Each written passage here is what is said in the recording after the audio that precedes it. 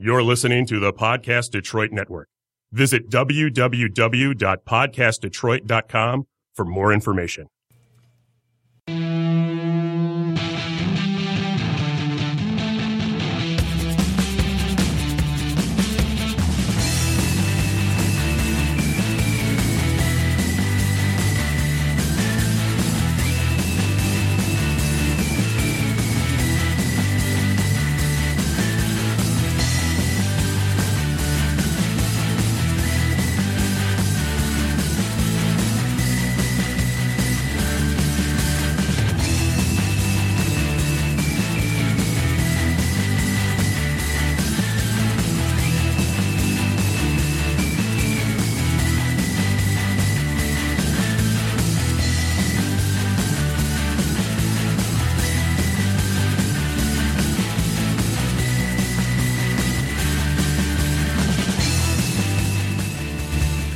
Hello and welcome to Herd, your food, beverage, and hospitality podcast. We're thrilled you're listening this time around.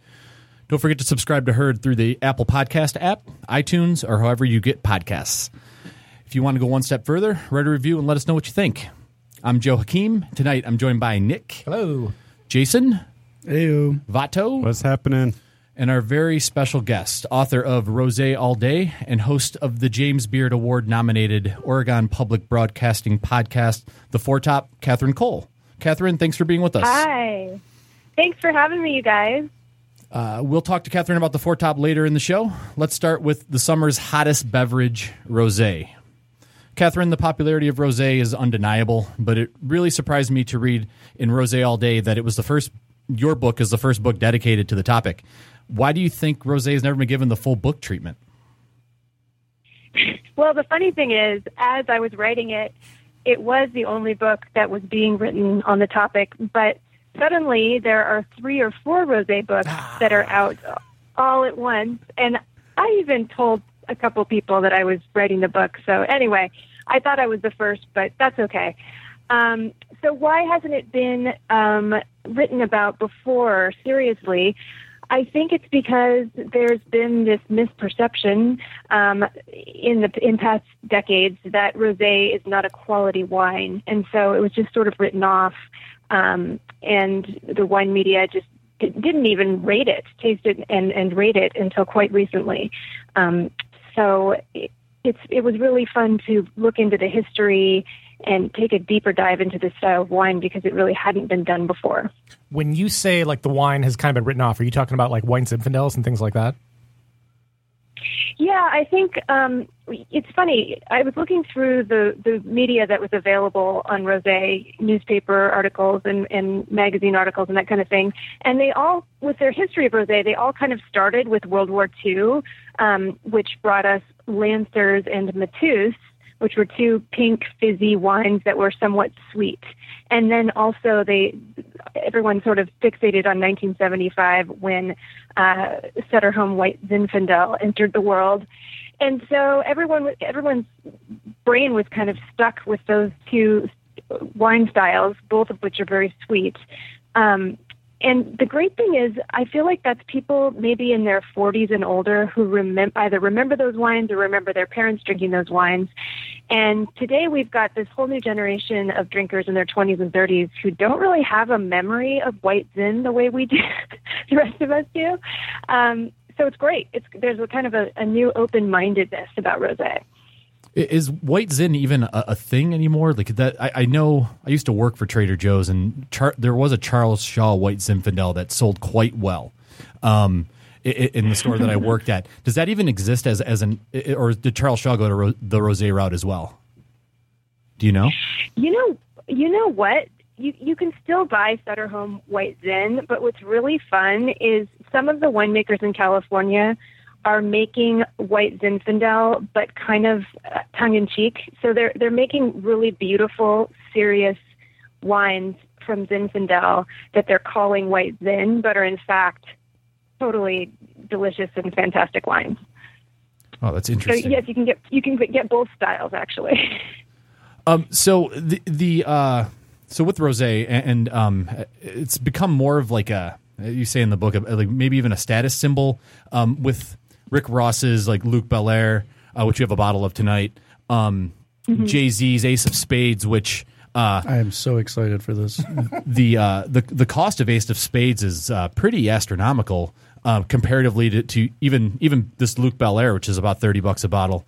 And so rosé going mainstream for one thing, and now it's a status symbol. Why do you think rappers and like the kind of like I don't know, what's also called Hampton Gatorade? Is that what you say in the book? That like why has it become such a status symbol as well? Well, I think that the Provence winemakers kind of hit upon something. They realized that people were drinking rosé in a celebratory manner. And so this is one of those brilliant packaging moves and marketing moves. They started bottling rosé in bottles that look like champagne bottles, thick bottles with punts that are, heavy and have that narrow neck and a bigger cork. And so just by sort of observing that people were kind of, people were drinking rosé and clinking glasses and celebrating the arrival of summer. And so they kind of cashed in on that celebratory mood that rosé puts everyone in and pushed it a little further just by making a bigger, heavier bottle. And then they were able to raise the price of the wine, and one thing led to another. And here we are. And rosé is suddenly almost like champagne. I mean, your Ace of Spades, obviously, that is a champagne, so that is quite expensive. But now there are still rosés that are in the $100 range, which is amazing. Well, because doesn't Moet and Chandon has a rosé, I feel like, for the hip-hop crowd. Well, are you talking about like the Imperial rosé? Yeah. Because the champagne, the Moet champagne is was like a staple champagne for like the hip hop crowd that we've been referencing, and they had a rosé product. I was wondering if that was like a gateway. Oh yeah, I mean, I think champagne started it for sure. And of course, why did the hip hoppers get into champagne to begin with, rosé or white? That's probably beyond my. I can't go that deep into hip hop history, but I certainly love that Jay-Z bought Ace of Spades after. Wasn't he the one who got kind of dissed by Cristal? And he was like, "Screw you guys! I'm going to buy a champagne company and charge more than you do." I think Nick is the hip hop historian here. Oh yeah, I know tons about hip hop. Right. I think I'm the whitest here too. You are the whitest here. I was just looking up Urban Dictionary rosé, and that's what came up. Moet and Chandon. Anyways. Well, and when you look at, kind of champagne in general, it's so super visual. So when you look at like a music video, you have the bubbles, you have the noise, you have all of that. There's the status from, the expense and the cost and the rarity. So I could totally see how that makes sense. I mean, cognac, which we're going to be talking about in a couple of weeks for World Cognac Day. I mean, that has the same thing, that kind of high profiled cost. Cool. And so. Yeah, and then. Go ahead. Go ahead. No, you go ahead. Oh, well, I was going to say, so Rick Ross's wine, Rick Ross, who goes by the handle Rosé, his wine, Luc Belaire, is not as expensive as champagne, but he's obviously copying that bottle shape and the celebratory mood. It's a pink bubbly, but it's from Provence, so it's much more affordable. And $30 isn't terrible. I mean, it's definitely more than like your Corbels and your, the regular Chandon, but it's affordable-ish.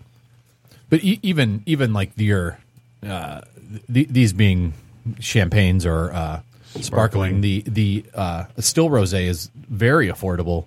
I mean, we had some on a couple weeks ago with Michigan friends. Yeah, we had some Verterra Michigan rosé a couple weeks ago, and it's really interesting to me that this wine is thought of so highly now, and it goes. I mean, a good rosé can only set you back $20 a bottle. Mm-hmm. Not to mention, absolutely, we're also seeing more people carry it too. So that was the problem with Michigan wines, is they weren't on many of the lists. But just the fact of more restaurants carrying the rosé, people are getting exposed to it. You go to like Royce. Royce has like 3 rosés by the glass, which is for the summer. So I think just that's helping elevate it. Artists like or authors like Catherine are helping elevate it and get more word out. So I think that's definitely fueling it. The buzz of just kind of the brosé lifestyle, if you will.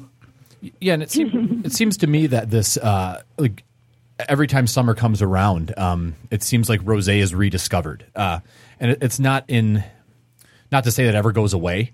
I tend to drink rosé all year long, but when summer comes around, it like takes off, and you see more of the press touching on it and talking about it. And is that simply because of its like refreshing nature, do you think? Yeah, people, I also think there is sort of a subconscious thing with, the color is so summery. I mean, often it can be sort of an orange, sunny color, and it brings to mind, peonies and roses that bloom in the summer, or peaches, apricots. We grill salmon in the summer. So I even think there's some sort of subconscious thing with looking at that beautiful pink color and thinking of that season. But of course, I think we should be drinking rosé year-round, not just in the summer. And often the rosés that are darker and a little more concentrated can be delicious in the winter. I served rosé at Thanksgiving, so I don't think it's just for summer. But I understand why people drink it in the summer. Yeah, so that's a good point. So rosé with when you pair rosé, I happen to think it pairs well with turkey, and like the kind of the acidity of it will cut through like the richness of a Thanksgiving dinner quite well. So like there's that richness, that kind of acidity that works well with the rich foods, and then it also works well as a refreshing kind of drink on the beach. It's really a really versatile wine.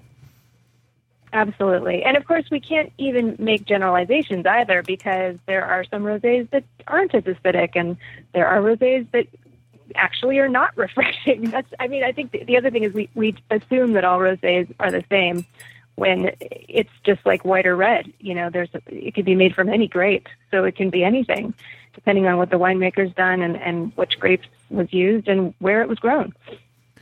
So what was your kind of inspiration for writing, aside from there not being much written about rosé? What's your background within the wine industry?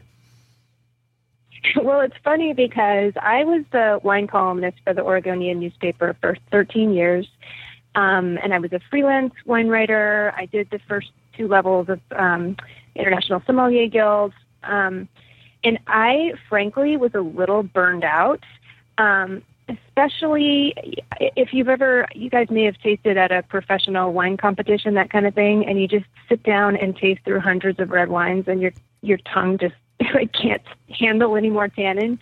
And I was literally tired of tasting wine. I know that sounds awful. I know that there are people who are like, you have the best job in the world. How dare you complain about it? But I realized that more and more I was just reaching for rosé and or sparkling wine because it was refreshing and light and left me, feeling refreshed rather than heavier.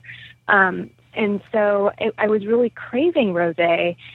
And then through the course of this book, I tasted hundreds and hundreds of rosés, and I never got tired of it. This is a wine I could just keep drinking till I die.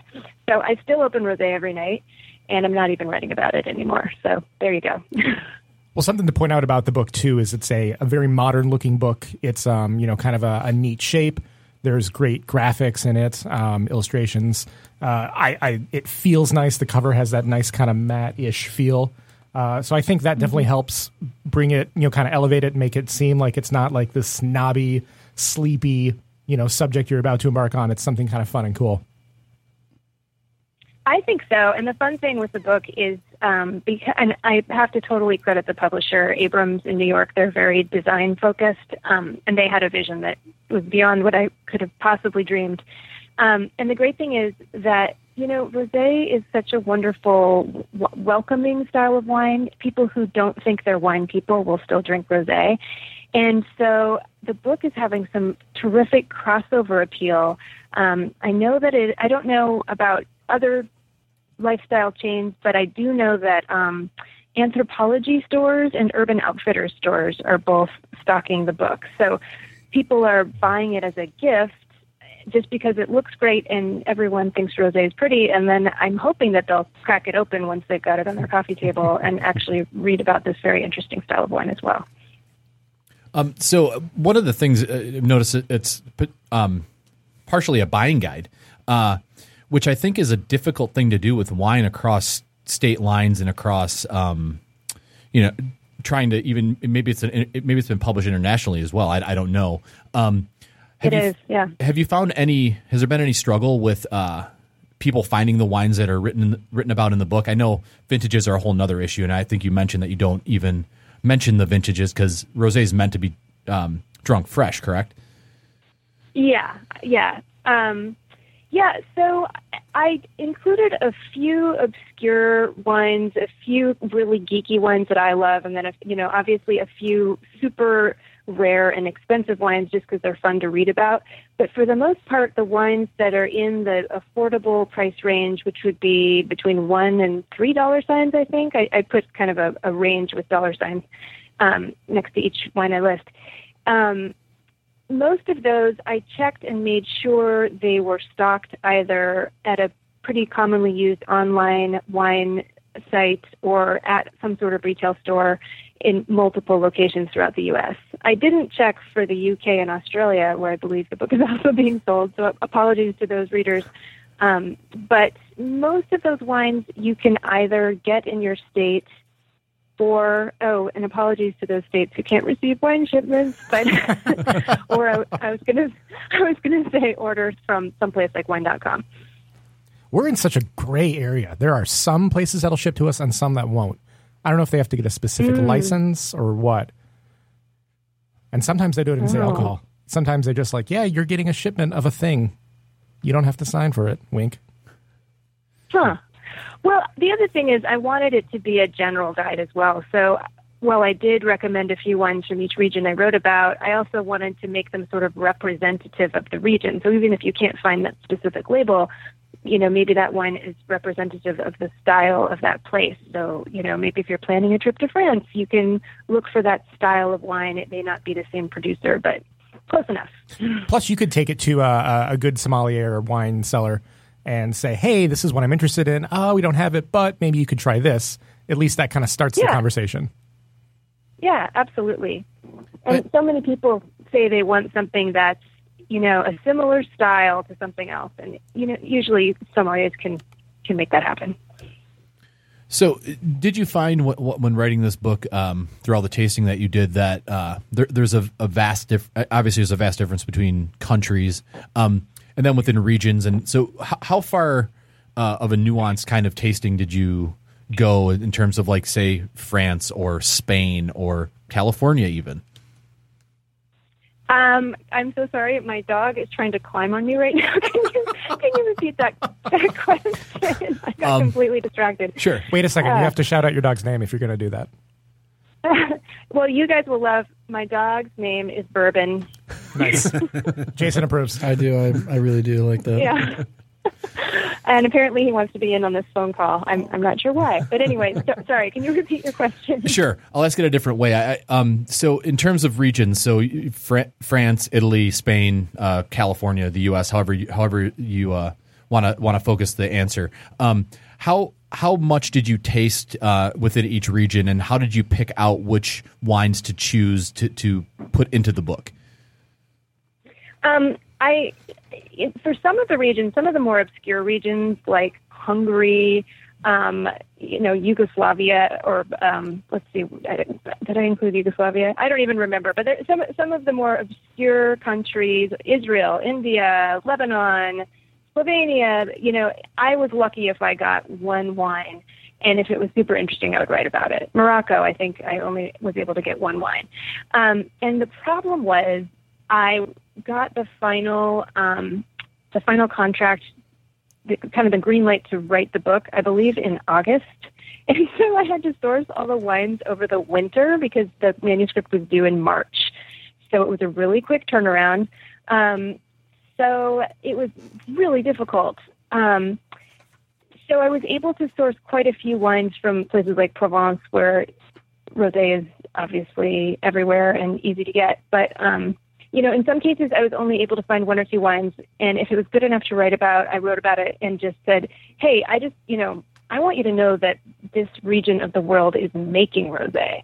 And so it was less about, this is the best one you can find. It might be the only one you can find in the United States, so it's worth writing about, right? And then an interesting thing happened with the regions where I had more access, France, Italy, Spain, the U.S., that kind of thing, which is, I didn't expect this at all. At first, I was super frustrated that I had to write this book over the winter. I mean, what a drag. It was so hard to get wines. But then it turned out to be a blessing because I was opening the wines after they'd been sitting in the bottle for 6 months or so. And it was a great test of the quality of the winemaking because some of these wines, quite expensive ones, had literally fallen apart during that time. And so from the wines from the better known regions really were the cream of the crop because these were wines that could sit in bottle for 6 months, be shipped to me, and still taste fresh and delicious. So it was an interesting learning process in that way. And when you say, let's start with the sourcing aspect of this. Did you have a list of wines that you, like a kind of a wish list of rosés that you wanted to put in the book in the first place, or did you source them by going to your local wine store and like just buying 25 bottles of rosé at one time from all different producers? Like how does sourcing for a wine book work? Well, I would say all of the above. How long is this book? Almost 300 pages. I did everything in my power. So I contacted importers. I contacted wholesalers. I contacted marketing and public relations firms that work with wineries. I contacted regional trade organizations for samples. And then I got online and I ordered wine from every online wine store in the country. I feel like it was very expensive. The shipping was expensive. And also, of course, I went to all of my local wine shops and just picked up whatever I could find. So it was everything. And so do you have of course, Oh, go ahead. I was going to say, and then, of course, I was kicking myself for all the summers of rosé drinking I had done and never taken notes because when you're drinking rosé, you don't think, oh, I need to make a note of this. You just enjoy because that's what it's all about. Well, and that kind of segues to my next question is, do you have a group of friends that kind of, join you on this journey? Like, all right, Catherine has more rosé. Let's head over. Because you're not going to put away, 300 bottles by yourself. No.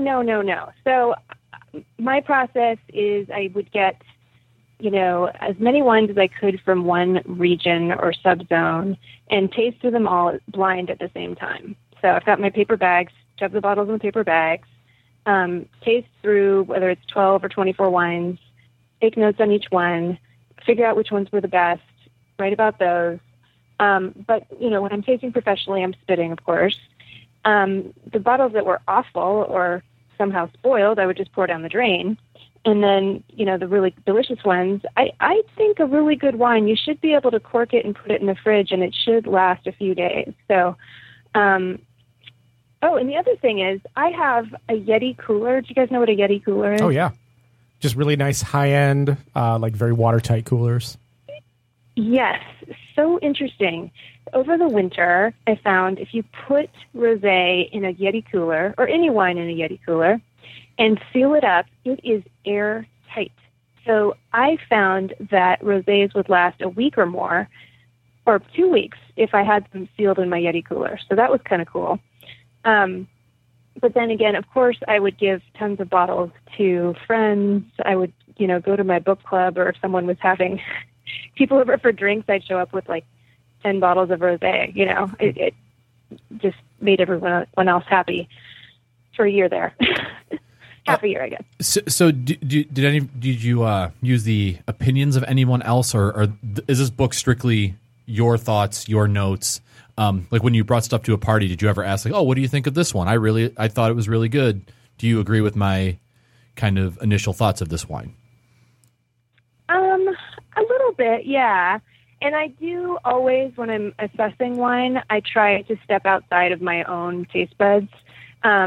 So I definitely would decide, I should write about this wine even though I don't like it, because I know someone will. And often I would bring that to a party and someone would say, oh, I love this. And I think, good, I could tell that this is something that someone else would love. So I think I'm pretty good at having like palate empathy. Is that even a term? I think that's really astute, because I have this feeling that no matter, I mean, unless it's a really terrible wine, I think if you brought a bottle to a party, most people, I shouldn't say most, but like wine drinkers in general have this kind of like, I don't know, sense of camaraderie. They'll have fun over a bottle of wine, regardless of if it's maybe not the best quality. So like it has to change the kind of it might change your kind of opinion of a bottle of wine if you have it in the presence of other people rather than alone. Do you think that's a good assessment of how tasting works? Yeah, I mean, I do think once you get into a social situation, you stop noticing the tiny flaws in the wine and just appreciating the fact that you're all drinking wine together. And we all know about this effect. I think it's actually called the Provençal Rosé effect, but it's true of every wine, where if you go on this amazing European vacation with your beloved, partner, and you're sitting at a table at sunset and it's beautiful and you're on vacation and you're relaxed, you're like, that was the best wine I've ever tasted. And then you buy it at home at your local wine shop, and it just doesn't taste as good. It's because of the moment. It's not the wine itself. So I think wine always tastes better when you're drinking with friends. More vacations. I got to start hanging out with friends. That would be the good start. You got to get friends first. I have to get friends. There's actually a wall up between me and everyone in this room. We're going to take a quick break, and we'll be right back to talk about the podcast. All right, Catherine?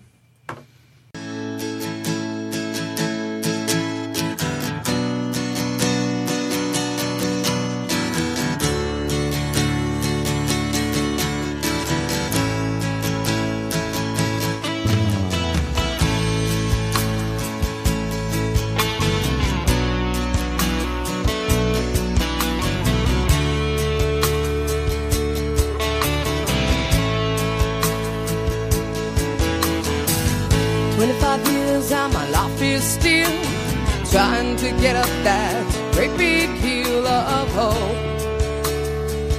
for a destination.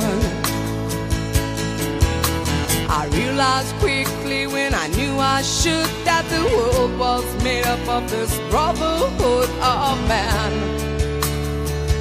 for whatever that means.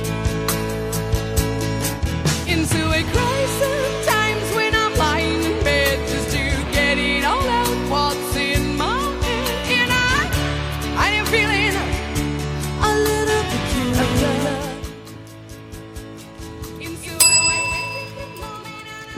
Welcome back to Herd, your food, beverage, and hospitality podcast. As I mentioned earlier, Catherine, your podcast, The Four Top, was nominated for a James Beard Award. Congratulations on that honor. That's exciting. Thank you very much. We also won the IACP Award for Best Podcast for 2016. What is IACP? That's the International Association of Culinary Professionals. And I have been told the IACP Awards are like the Golden Globes of culinary awards, and the James Beard Awards are like the Oscars of culinary awards. So it was a pretty exciting first few episodes.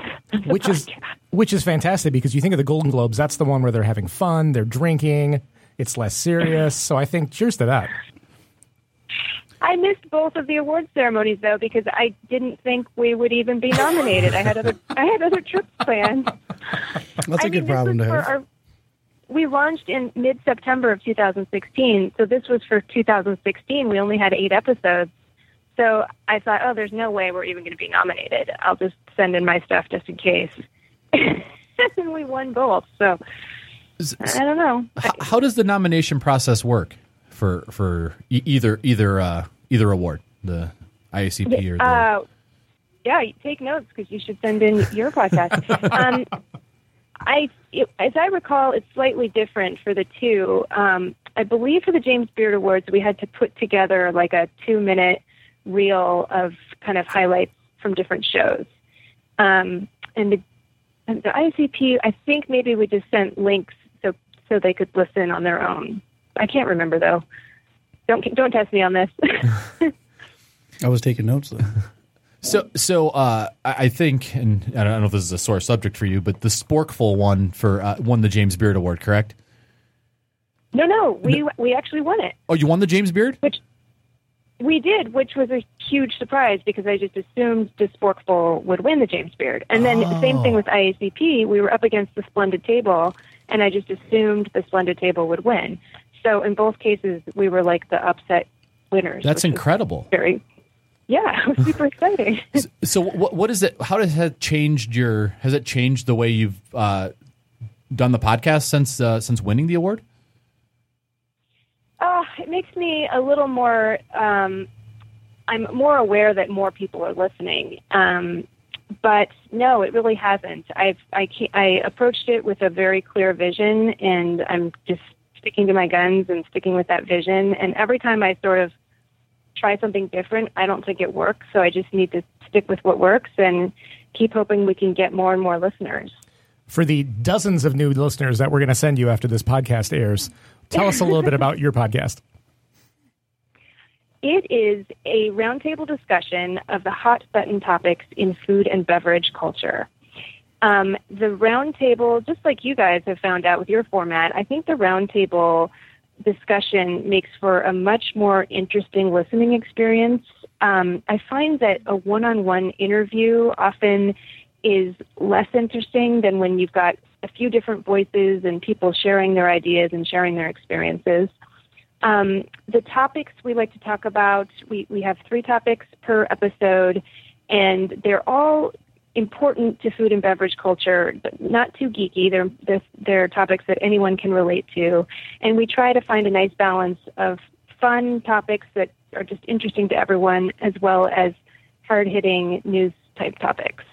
And then the other component to the show is, even though we're in there laughing and having fun and making fun of each other, I always like to keep in mind the relationship between food, beverage, culture, sustainability, and human rights.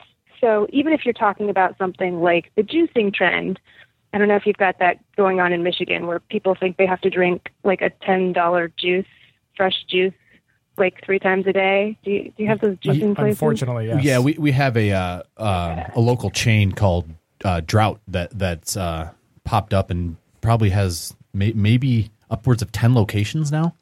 And that's exactly what they do. That's their whole business model is $10 juices. Well, except for the little teeny tiny ginger shot, which will put some hair on your chest. And that's $6. Yeah. So yeah. Yeah, so we can start out with that topic, having fun and just making jokes about it, and then we kind of get into the serious aspect of, hey, first of all, nutritionally, it's not good for you to just have juice. It's basically just sugar. Second of all, the amount of food waste that's generated by these places, they're just, grinding up fruit after fruit after fruit, and, there are all these rinds that are just being thrown away, and it's kind of wasteful as well. So, we take topics like that where everyone finds them interesting, but maybe we need to dig a little deeper and think a little harder about them. And I have to say, your podcasts are very enjoyable. Joe and I binge listened to like 4 of them. Oh, thank you. So we've covered some similar topics. We had talked about Trump kind of and his effect on the restaurant industry when he came into office. But also I thought the industrial side of food was very interesting. I mean, there were just a number of good topics that were covered. Yeah, and so I guess let's go back to we talked about sourcing with Rosé. How do you source your guests? Like, do you have a wish list of guests you want on, or do you just cold call people? How does it work?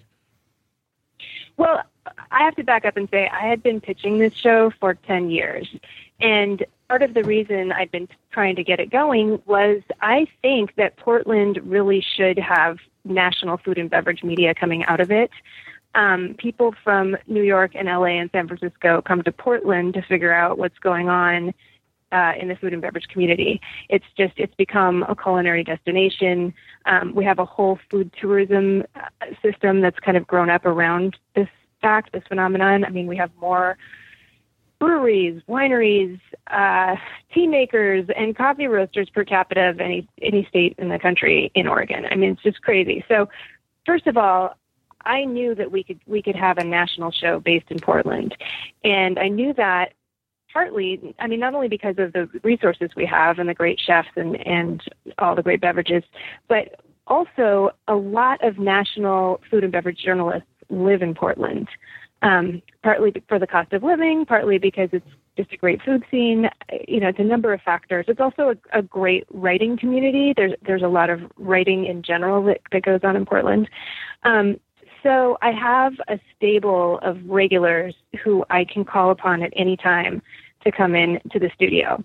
And those guys are great because they've all been in the studio, so they kind of know the deal. And the deal is you've got to keep the conversation flowing. You've got to address each other by their first name so listeners know who's talking, that kind of thing. So they're all sort of trained. And then so Portland being such a destination for foodies and readers, we get nationally known culinary thinkers and writers coming through town every week. They all come and read at Powell's Books, which is the largest independent bookstore in the country. And as soon as I see they're coming to town, I get in touch with their publicist and say, hey, I've got a great stop for your client's book tour. And they're always happy to send them over. So we just had Michael Ruhlman in. I'm not sure if you're familiar with him, but he's written so many books on chefs and cooking. So he was just on his book tour and popped into the studio. So, people like that almost every week I can get access to. Yeah, Ruhlman, I was the photographer for an event called Pigstock up in Traverse City, Michigan, where we would spend 4 days focusing on butchering and processing a pig, more specifically a Mangalitsa pig. And Ruhlman was part of that event with Brian Polson. They wrote the book Charcuterie and this book Salumi together. Ruhlman seems to be one of these kind of incredible minds in the culinary world that, his book about the egg was amazing. And now I heard recently this new book is about the grocery store, correct? Yes. Yeah. And I can only imagine his kind of look at the grocery store, even talking to him last summer at Pigstock. This was one of his big concerns is that the way we eat is ultimately not sustainable. And one of the focus of your podcast is sustainability. Did you guys touch on that when you talked to Ruhlman? Yeah, so we do. The other thing I do is I trick my celebrity guests because they think they're going to come in and talk about themselves for an hour, which you guys are very kindly letting me do. But what I do is I have 3 different topics. So the first topic was groceries in general, but I didn't ask him about his book. We discussed sort of where groceries have come from and what's the future of grocery stores. And he did talk a lot about sustainability and how we're going to keep this up in the future. But we covered the whole spectrum. So are there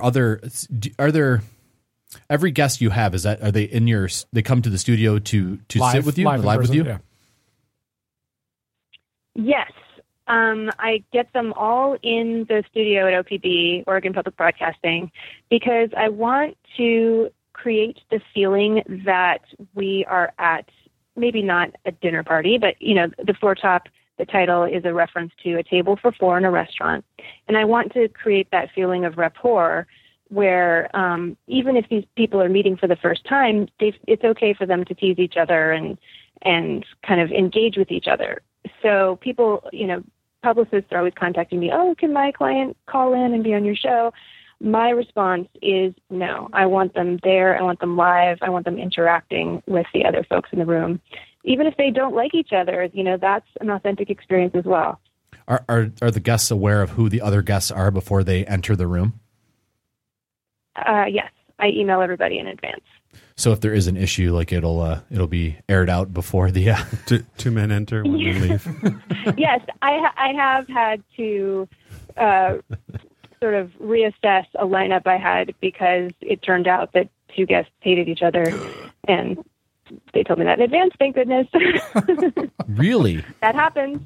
Wow. That happens in any industry, Have you ever had 2 hosts that hate each other? Listen, just because we're sitting next to each other this time. Usually you sit across from me. Well, and I feel like there's already been a couple people on our list that were just like, oh yeah, maybe potentially So I totally get it. As the community grows, you start kind of people develop reputations, and you're trying to be sensitive of everyone that comes on the show. So I get it. Yeah. Did you pull anybody in from the Portlandia scene? Oh, I wish I could have. You mean from the show? Yeah. Yeah, that would have been great. I don't have an in with them. Do you guys? Does anyone? I love that show. It's hilarious. I kind of stopped watching after a while because I couldn't keep up, but I was just watching it on the airplane of all places, and I was like, you know what? This is the funniest show ever. I need to go back and catch the seasons I missed. There's a couple of great food ones. There's the organic chicken one, and then there was the brunch. Yep. Brunch. I don't know, Mad Max Brunch Village kind of deal there. That was yeah. What's interesting about Portlandia is, and if you think about having a show based on one city, I get nervous about Detroiters because I adore that show. I do and I'm too. like, are people not going to get it outside of Detroit? So hopefully Portlandia is the model that they've looked at, and it'll keep going for a couple seasons. Yeah, it's. I think it might be its last season, but I think it's been going for 7 seasons or something. But the funny thing is, actually, a lot of the jokes in Portlandia are not even like they're funny to someone who's not from here. But for people here, it's like, oh no, that is exactly how it is. Like they aren't even exaggerating. Like there was one where it's like 4 Subaru wagons at a 4-way stop, and no one would go because everyone was like, no, you go. No, you go. No, you go. And it like went on for like an hour. Like that literally happens in Portland where no one will go at a 4-way stop, and everyone's like, oh, no, you go ahead. And everyone's chasing the to be right now. Everyone's chasing the sunlight to lay out in the sun. Yeah. Not so you came from Chicago before that, right? Is that what I read somewhere? Yeah, I was in Chicago before moving to Portland. That's right. So a little bit of weather. I'm a fellow Midwesterner. A little bit of weather difference there for you, leaving the bitter cold to the slightly less bitter cold. Slightly, yeah. Well, just I love Chicago, and I have to say it can be more depressing to be in Portland in the winter because it's just constantly gray and drizzly. Seattle's even worse, but it kind of just makes your mood just so bitter when it's just gray and wet. Whereas if it's cold and clear and sunny, like it can be in the Midwest, I think it's really beautiful. So you get the Four Top wins the James Beard and the IACP awards. Where do you go from here? What's the next step? Are you pitching TV networks? Are you where do you go? That would be fun. Pitching TV networks. Right now, I just need to get my listenership up because right now we have awesome listeners. They're totally devoted, but it's kind of just the food geeks. So I need to reach out to more and more communities, which is why I'm so grateful you guys have me on your show today. Everyone, if you're listening, we're on NPR One, we're on iTunes, we're on your favorite podcast app, and we're also on the web on the OPB website. But yeah, I think before I can do anything else, I need to get out to a broader audience. Well, and which is, a challenge. It totally is to try to get that audience. I just want to thank my wife because she is the one that kind of pushed to have you on because she is such a huge fan of the show. So thank you to Lish for pushing that because you've been a great guest so far. Our one listener is is my wife. Yes. So in terms of subject matter and that, like, to up the kind of the listenership, do you think that it's? I don't want to use the term dumbed down, but I think I don't know. My words escape me. Is it necessary to dumb down your conversations? Like, you talk about some real high level stuff that's really interesting to people in the industry and maybe people that are very much like geeks, like you said. But is there some other formula that needs to happen to reach a broader audience? Well, I don't know. I mean, I do try to stop my guests whenever they drop a term that is going to be unfamiliar to the general public. And I'm not always successful, but I usually try to stop them and say, you've got to tell the audience what you mean by such and such. Or if they reference a chef or a restaurant whom most people in the industry know, I try to back them up and have them define, where is that restaurant? Who is that chef? I'm not always successful, but I am a huge podcast geek myself, and I find I listen to podcasts about topics I know nothing about, and I find that I can kind of let the stuff that's over my head just go over my head. But sometimes I go back and look up what they're talking about and learn a new term. So I think the act of learning is a intrinsically pleasurable act for people, even though it doesn't seem like it these days. And I think people actually enjoy learning something new. And I don't know. I think it's a pretty approachable show. The other thing that I have going for me is that coming from wine writing, I'm a complete imbecile about most culinary topics. So most of the time I go into a topic knowing nothing about it and coming in from a very basic level. So my own stupidity, I think, helps the conversation somewhat, because I'm always saying, what are you talking about? I don't know what you're talking about. That's how I felt about wine, actually, before the last 4 weeks. We've been focusing on wine. I'm shout out to your dog Bourbon, because I'm a bourbon drinker myself. Really into that. Oh, Bourbon approved. Yes, thank you. Bourbon's wagging his tail right now. He's very happy to hear that. Historically, yeah. So it's been wine month here in Michigan. So I've got an opportunity to really delve into some of these topics, talk to a lot of the Michigan winemakers, go to the Michigan Wine Showcase, speak to you.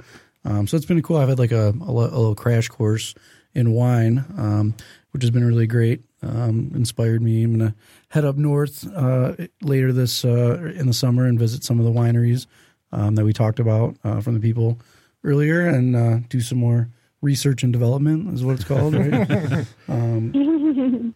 Yeah, so I'm really excited. I wish we could get more Michigan wines in other parts of the country. I get to taste them every time I do a wine competition. Like this coming weekend, I'm going to be participating in the Sunset Magazine wine competition.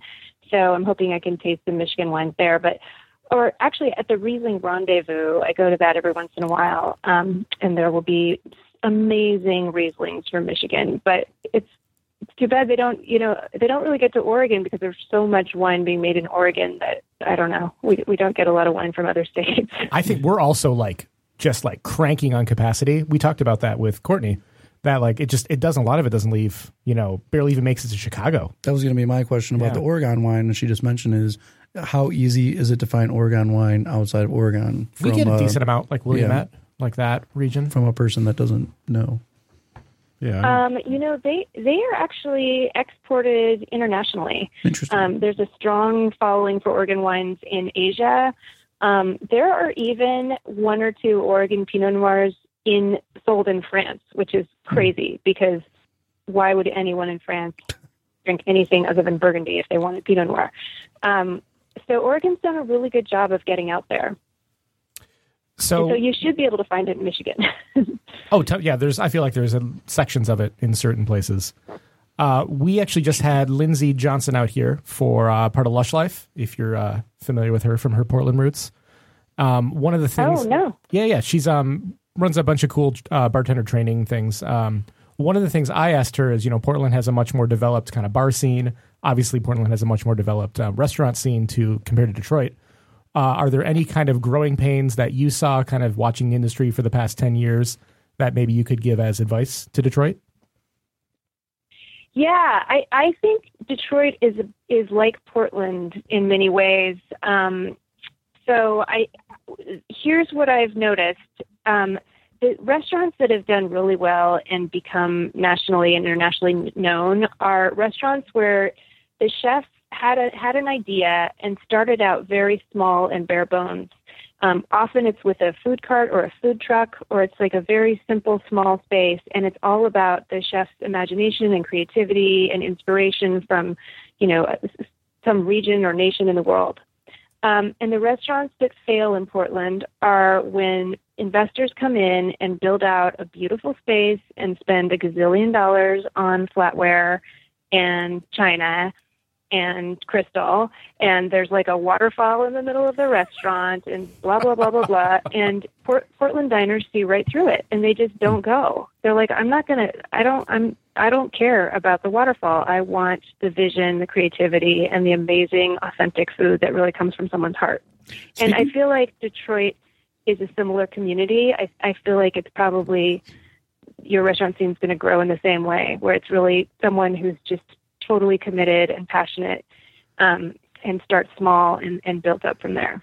I was wondering if you heard in the last couple of days, I was reading this article about, you mentioned food carts and also authenticity. I was reading this article about these two women who started a food cart based on making handmade tortillas in Portland, Kook's Burritos.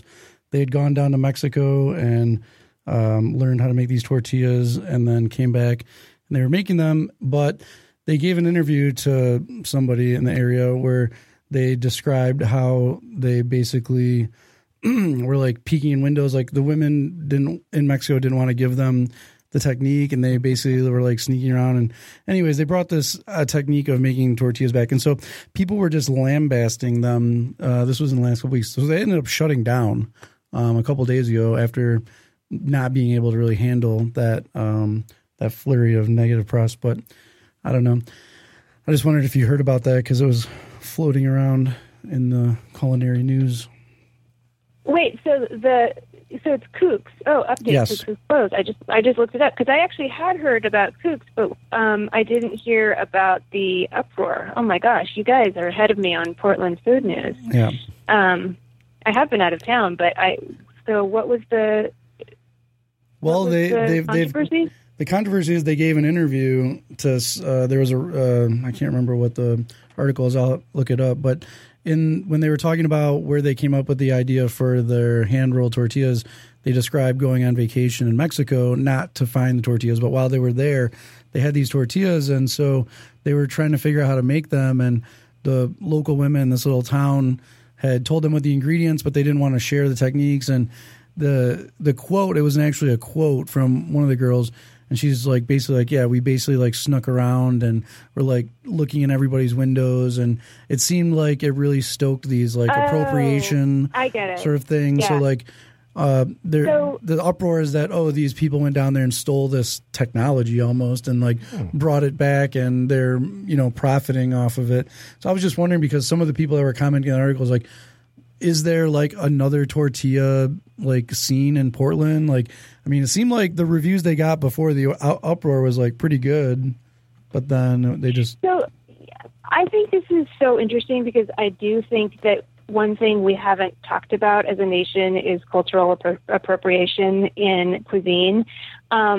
Because at what point, I think there is a sort of a place where it feels uncomfortable when you have someone who's white and privileged cooking the food of a society that's less privileged. I think if it's a society that's, first world nation, that's perfectly, I guess what I'm saying is, if a French chef comes to the U.S. and cooks French food, or an American chef cooks French food, it doesn't seem as kind of wrong to people as when an American goes to another country, steals recipes, comes back, and it's a country where, people don't have any money, and they're, kind of a downtrodden group of people. So I can see why that caused controversy. And it's something I think about a lot. I actually have thought about talking about it on my show, but I haven't found the right group of people to discuss this topic. You have to be kind of careful with these kinds of conversations, because, again, if you have four white people, upper middle class people sitting around talking about this topic, they really aren't able to dig deep into what the problem is. Yeah. You need to kind of represent when you're talking about topics like this. Catherine, thanks for being with us tonight. Where can people find you again? Let's plug everything everywhere people can find you. Okay, please subscribe to The Four Tops.